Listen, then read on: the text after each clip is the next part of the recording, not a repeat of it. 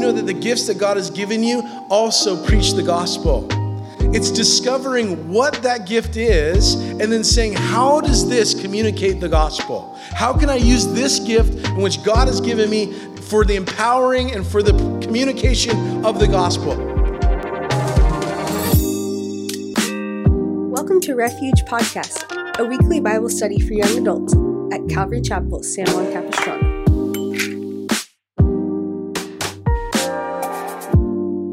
All right, you guys can open your Bibles to 1 Corinthians chapter 12.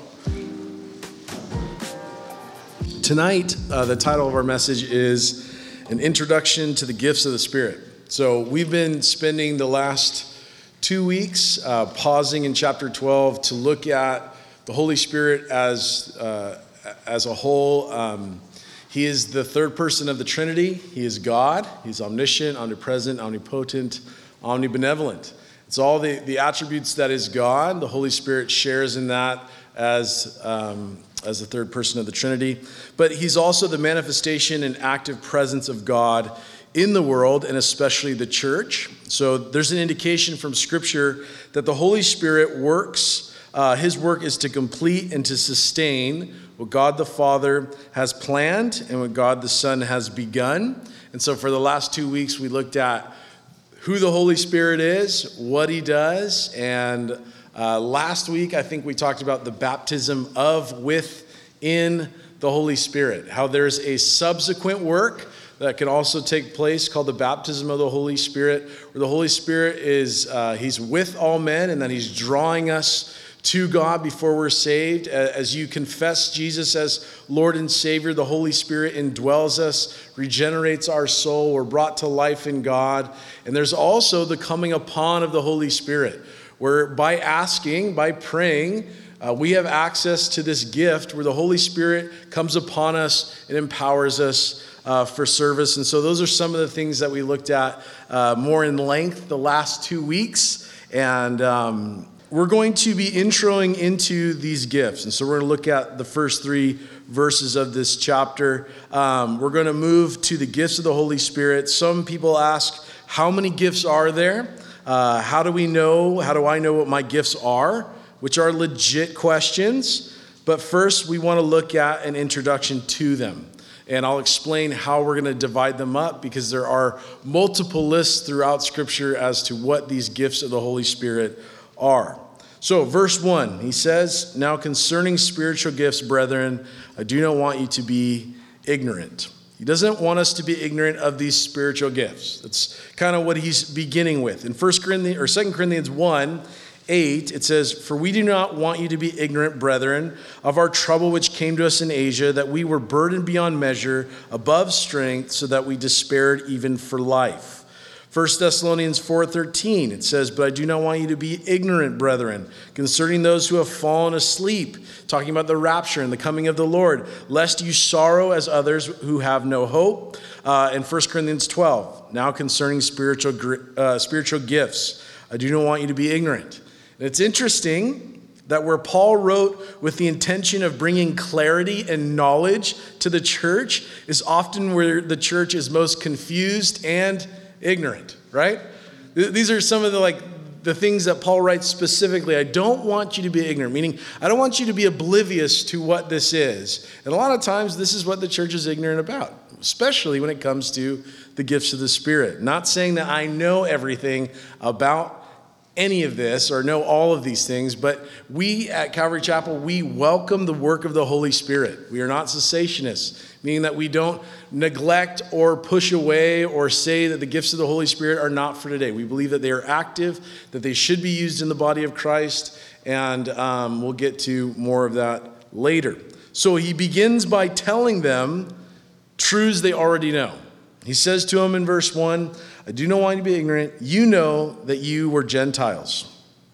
To be a Gentile meant that you were outside of God's covenant. You were outside of God's promises. The word Gentiles is synonym for pagan or heathen. So if you weren't Jewish in the covenant of God, that God's covenant people were the Jewish people, you were Gentile. Very good, very good. Well, right on, right on. Ephesians 2, verse 11 says, "Therefore remember that you, once Gentiles in the flesh, who were called uncircumcision by what is called the circumcision, made in the flesh by hands, that at the time you were without Christ, being aliens from the commonwealth of Israel, strangers from the covenants of promise, having no hope and without God in the world. But now in Christ Jesus, you who once were afar off have been brought near by the blood of Christ." This is a definition of a Gentile. But also, this is who we are, or who we were before Christ. Notice what he said, that we were without Christ. You were an alien, meaning you were not of the same family of God. That you were strangers from covenants and promises that were only gifted to those who belonged to the family of God. You had no hope and were without God. What a description of what it is to be without God. And Paul is making the point that this is what you once were. This is a great definition of it. Ephesians 4, verse 17 through 19, he says, "This I say, therefore, and testify in the Lord, that you should no longer walk as the rest of the Gentiles walk, in the futility of their mind, having their understanding darkened, being alienated from the life of God, because of the ignorance that is in them, because of the blindness of their heart, who being past feeling, have given themselves over to lewdness, to work all uncleanness and greediness." How does this happen? What Paul just described, how does that happen in someone's life? But he says to him right here that you are carried away to these dumb idols. How does it happen? Well, it begins with idolatry. And we talked about a few weeks ago fleeing idolatry, what that means within our context as far as we don't really bow down and worship carved images anymore, but the correlation is the same. But idol worship was crazy in Corinth. It's crazy. They worshiped the goddess Aphrodite. She was a goddess of love, beauty, pleasure, and sex. The temple of Aphrodite became wealthy because of its 1,000 temple prostitutes who had been given as an offering to the temple. So people offered their children to the temple of Aphrodite to be a temple prostitute. And that's how that city got so stinking rich. Isn't that sad? It's disgusting. It's beyond what we could ever imagine. It's happening in our culture, but in a digital way. Okay, so we're not so far from ancient people. People have behaved like people since the beginning of people. Yeah. So when Paul calls them dumb, it's in reference to the fact that an idol who couldn't talk, that's what he's referencing. They would worship carved images that could not feel, hear, or walk. Psalm 115, David writes this, "Why should the nations say, 'Where is their God?'" Right? When Israel would get into trouble, the pagans would say, like, "Where is your God now?" Right? There's this mocking or taunting that would come from them. He says, "Our God is in the heavens. He does all that he pleases. Their idols are silver and gold, the work of human hands. They have mouths, but they do not speak, eyes, but do not see. They have ears, but they do not hear, noses, but do not smell. They have hands, but they do not feel, feet, but do not walk, and they do not make a sound in their throat. Those who make them become like them." That's the key verse. "Those that make them become like them. So do all who trust in them." When a person went to make an idol, he made it like himself, right? They would carve ears, a nose, a mouth, hands, because he would make an image of himself. But it was less than himself because it couldn't do any of those things. And it was a degrading thing and Try it again. Here's what would happen.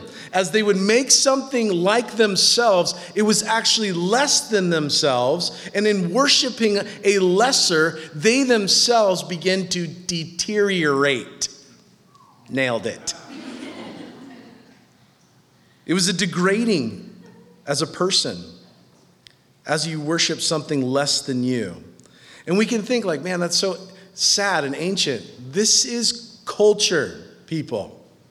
This is the culture we live in. It is an idolatry-filled culture. And we know that because what they worship only degrades them more. It's a downward spiral because they worship the lesser than themselves. We become like that which we worship, David is making the point. The idol, it can't see, so you too become blinded to your own need for God. The idol can't hear, so you too become deaf to the voice of God.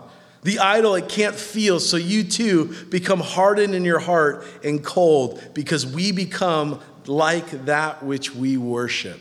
David makes the point. Therefore, he says in verse 3, therefore, I make known to you that no one speaking by the Spirit of God calls Jesus accursed, and no one can say that Jesus is Lord except by the Spirit or except by the Holy Spirit. He makes the point here that when people would speak out in a tongue, he's saying that someone who's speaking in a foreign language or in a tongue, they're not going to say something blasphemous of the name of Jesus, because it doesn't correlate with the Spirit of God. The manifestation of the power of God that was seen in the person of Jesus, now living and working inside us, his church, would never blaspheme or curse the name of Jesus. In the same token, no one calls Jesus Lord but by the Spirit of God. He's saying that it's the Spirit of God that has drawn us to him. It's identified us as one of his own. Galatians 4:6 says, and because you are sons, God has sent the Spirit of his Son into our hearts, crying, Abba, Father. It is the Spirit that gives me an awareness of my relationship with God. In verse 4, he begins to describe, he says, there are diversities of gifts, but the same Spirit. He lists 9 different gifts here. He's going to list 9 different gifts. Now, that's not all of the gifts. He's going to list these different gifts that the Holy Spirit gives to us as the church. But listen, not all of them are listed here. He goes on in verse 28 of this chapter, and he says, and God has appointed these in the church, first apostles, second prophets, third teachers, after that miracles, and then gifts of healing, helps, administrations, varieties of tongues. Are all apostles, are all prophets, are all teachers, all who workers of miracles. So he gives us these lists here in our text, and later in the chapter he gives another list. Both of them have different things on them. Ephesians gives us a different list. Romans gives us a different list. Each one has similarities, but yet all are different. It's okay. Don't worry. We're going to get through this. Just read your Bible. You don't have to worry about the screen. Just look down, okay? He lists 9 different gifts here. We have lists given in Ephesians chapter 4, verse 11. We have Romans 12, 6 through 8. And each of these lists has a variant in them, meaning a difference. Except most of them have the gift of prophecy listed. But each one has a different way of listing it. And none of the lists match, with exception of the gift of prophecy. But before we go on from that point, let's answer the question. What is the purpose of spiritual gifts? Because you're going to read some of these and be like, gift of healing, gift of prophecy, tongues, what in the world? Interpretation, what's going on here? What is the point? I don't know about you, but I ask myself that question all the time. Like, what is the point of all this, right? Anyone? Okay. So if you're at like a health seminar and they're like, it's good for your gut, and you're like, well, what's the point? What's the benefit here? What do I get out of the deal? Why should I do this? Why should I care? Anywho, same thing when you come to these parts of Scripture. Like, if these gifts are given and they're promised to the church, well, what is the purpose that God gives them to us? Because God doesn't just do things out of like, you know what would be a good idea today? I'm going to give people crazy gifts. I'm just feeling generous today. Let's do that. There's a purpose and a reason in which God pours them out and extends them to the church. So the working definition that we're going to go from is they are given to the church to equip the church to carry out its ministry until Christ comes. They are gifts given to the church to equip the church to carry out its ministry until Christ comes.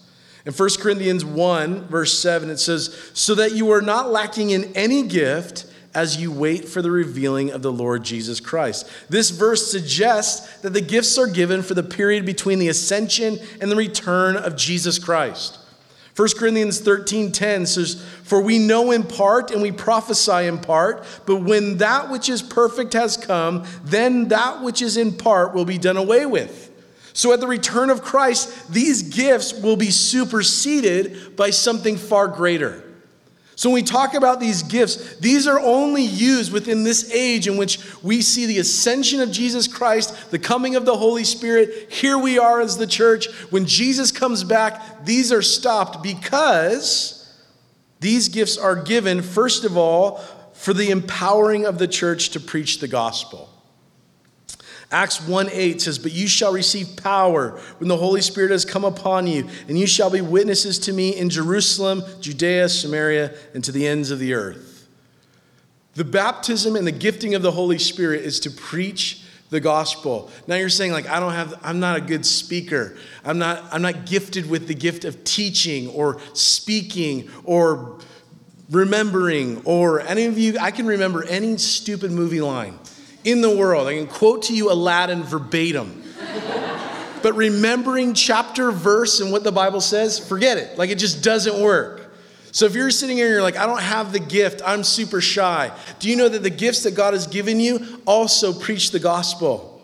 If you have the gift of helps, if you have the gift of compassion, that preaches the gospel.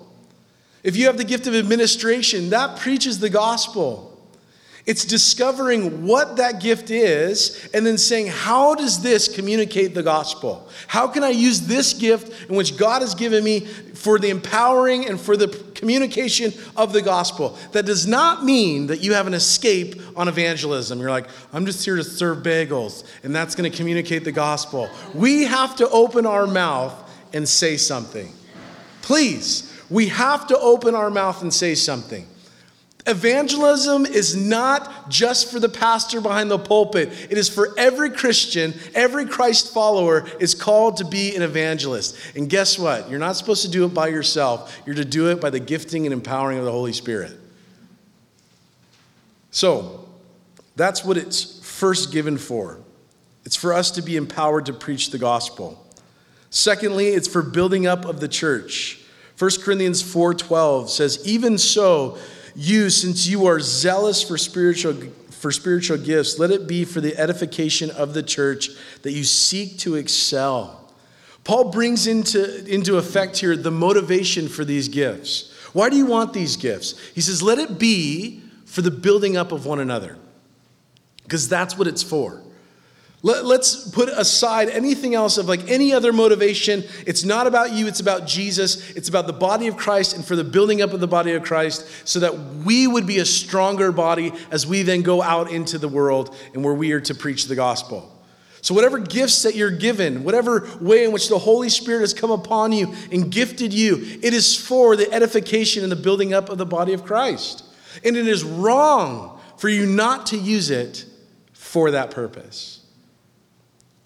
It would be a shame for you to not let that gift be known or to be used because I suffer and the person next to you suffers if you hold it back.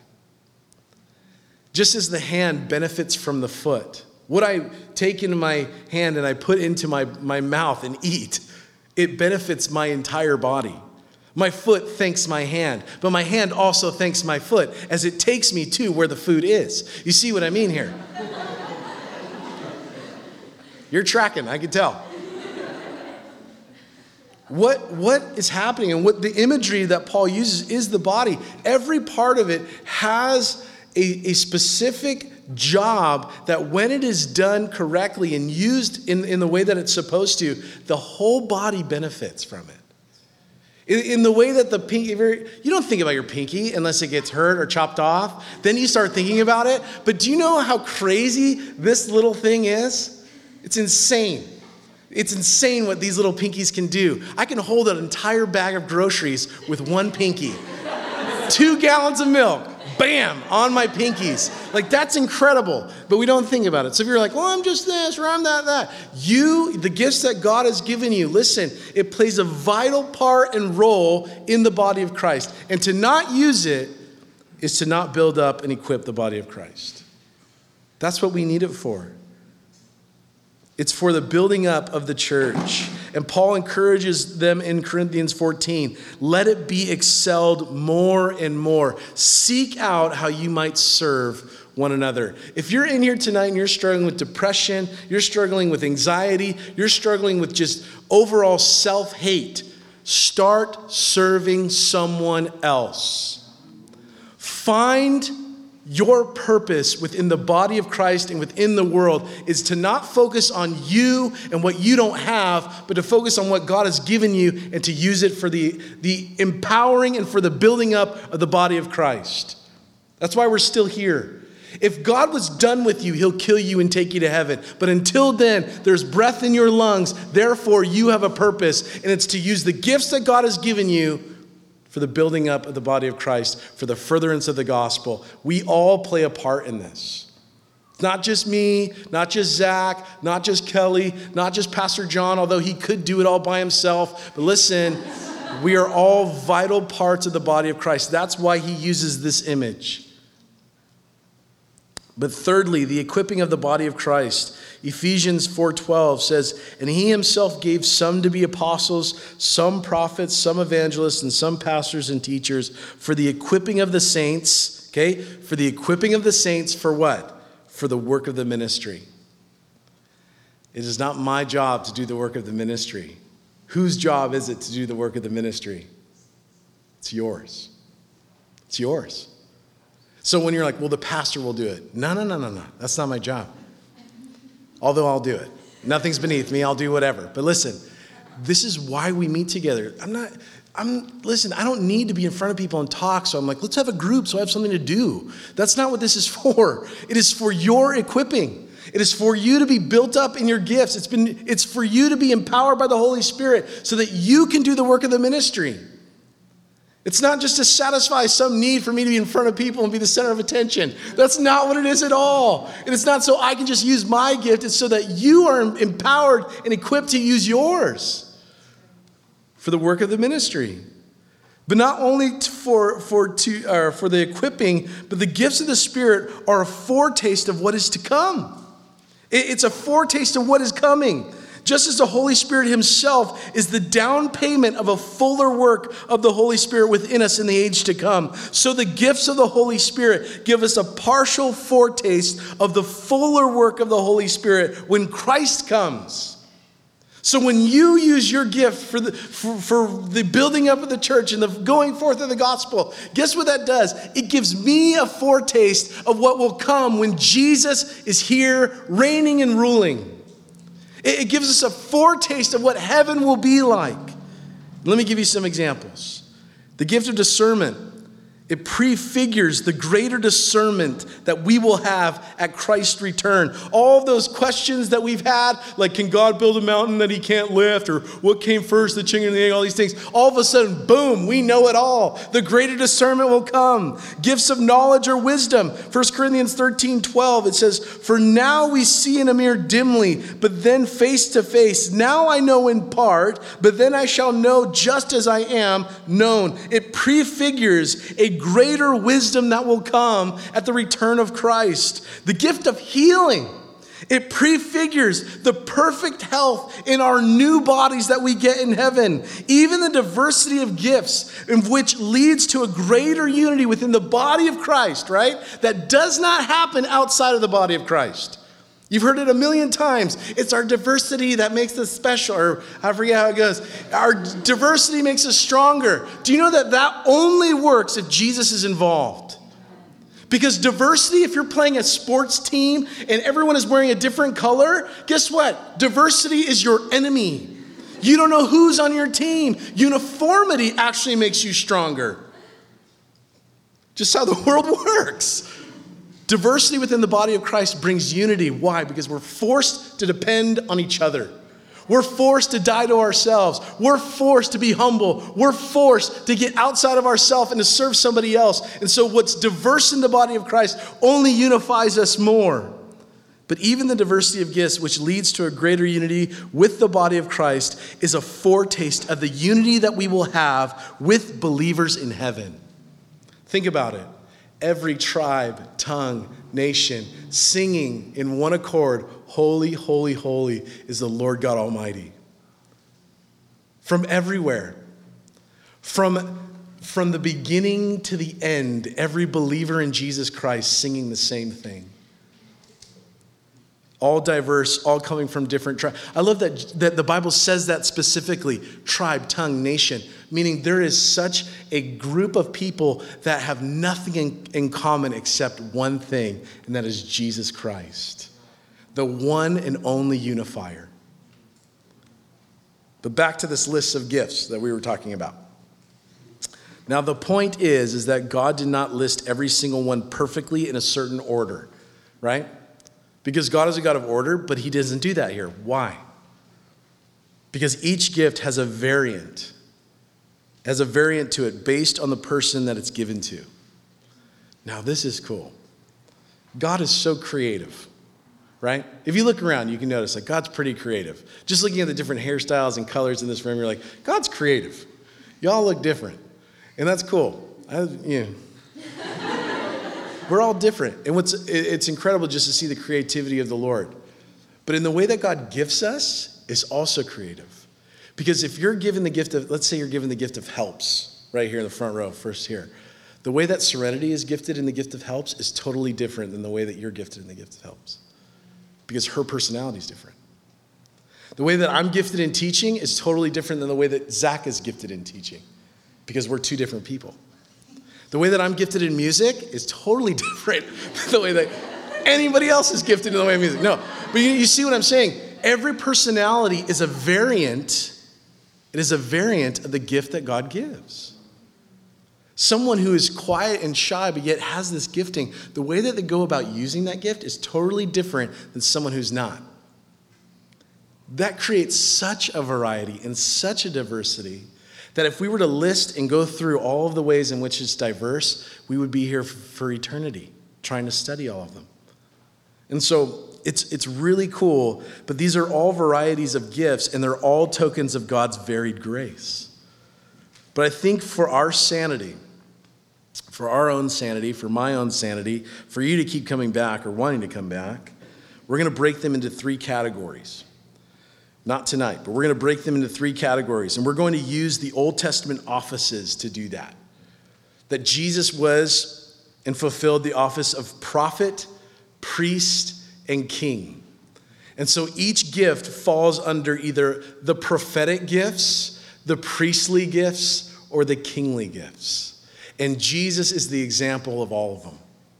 And so that's what we're going to be doing for the next 3 weeks. Which the only person who ever was able to fulfill all these roles was Jesus. He is our great high priest, the book of Hebrews says. He is the king. He's the king over all, right? Matthew's gospel teaches us that Jesus is king. Also, Kanye. But just kidding. But he is the final prophet. He is the final word of God. He fulfilled all prophecy. He is the final prophet. And so when we look at these gifts, we're going to see how they fit into these three categories. So the next time that we're together, we will be talking about one of these three categories. Which one? I have no idea. But we will find out, or you will find out when we find out, because we're not sure yet. But we're going to stop there this evening. I think that's plenty for us to chew on and meditate on. But I thought what we could do tonight, it's only 8:30. I thought what would be cool in a group this size is to take a minute to just pray with one another. Either the person next to you, the person behind you, just you two in pairs. And take a moment just to pray, lift up each other's requests, and to spend this little bit of time just praying for one another. And as you guys are finishing praying for one another, lifting up whatever needs that other person may have. Listen, the intention is this. You are the body of Christ. And so God has uniquely gifted you to minister to each other. It's not just the leaders. It's not just those who are in authority. God has uniquely gifted you to pray for one another. So if you can talk, you can pray. And if you know Jesus, then you can definitely pray.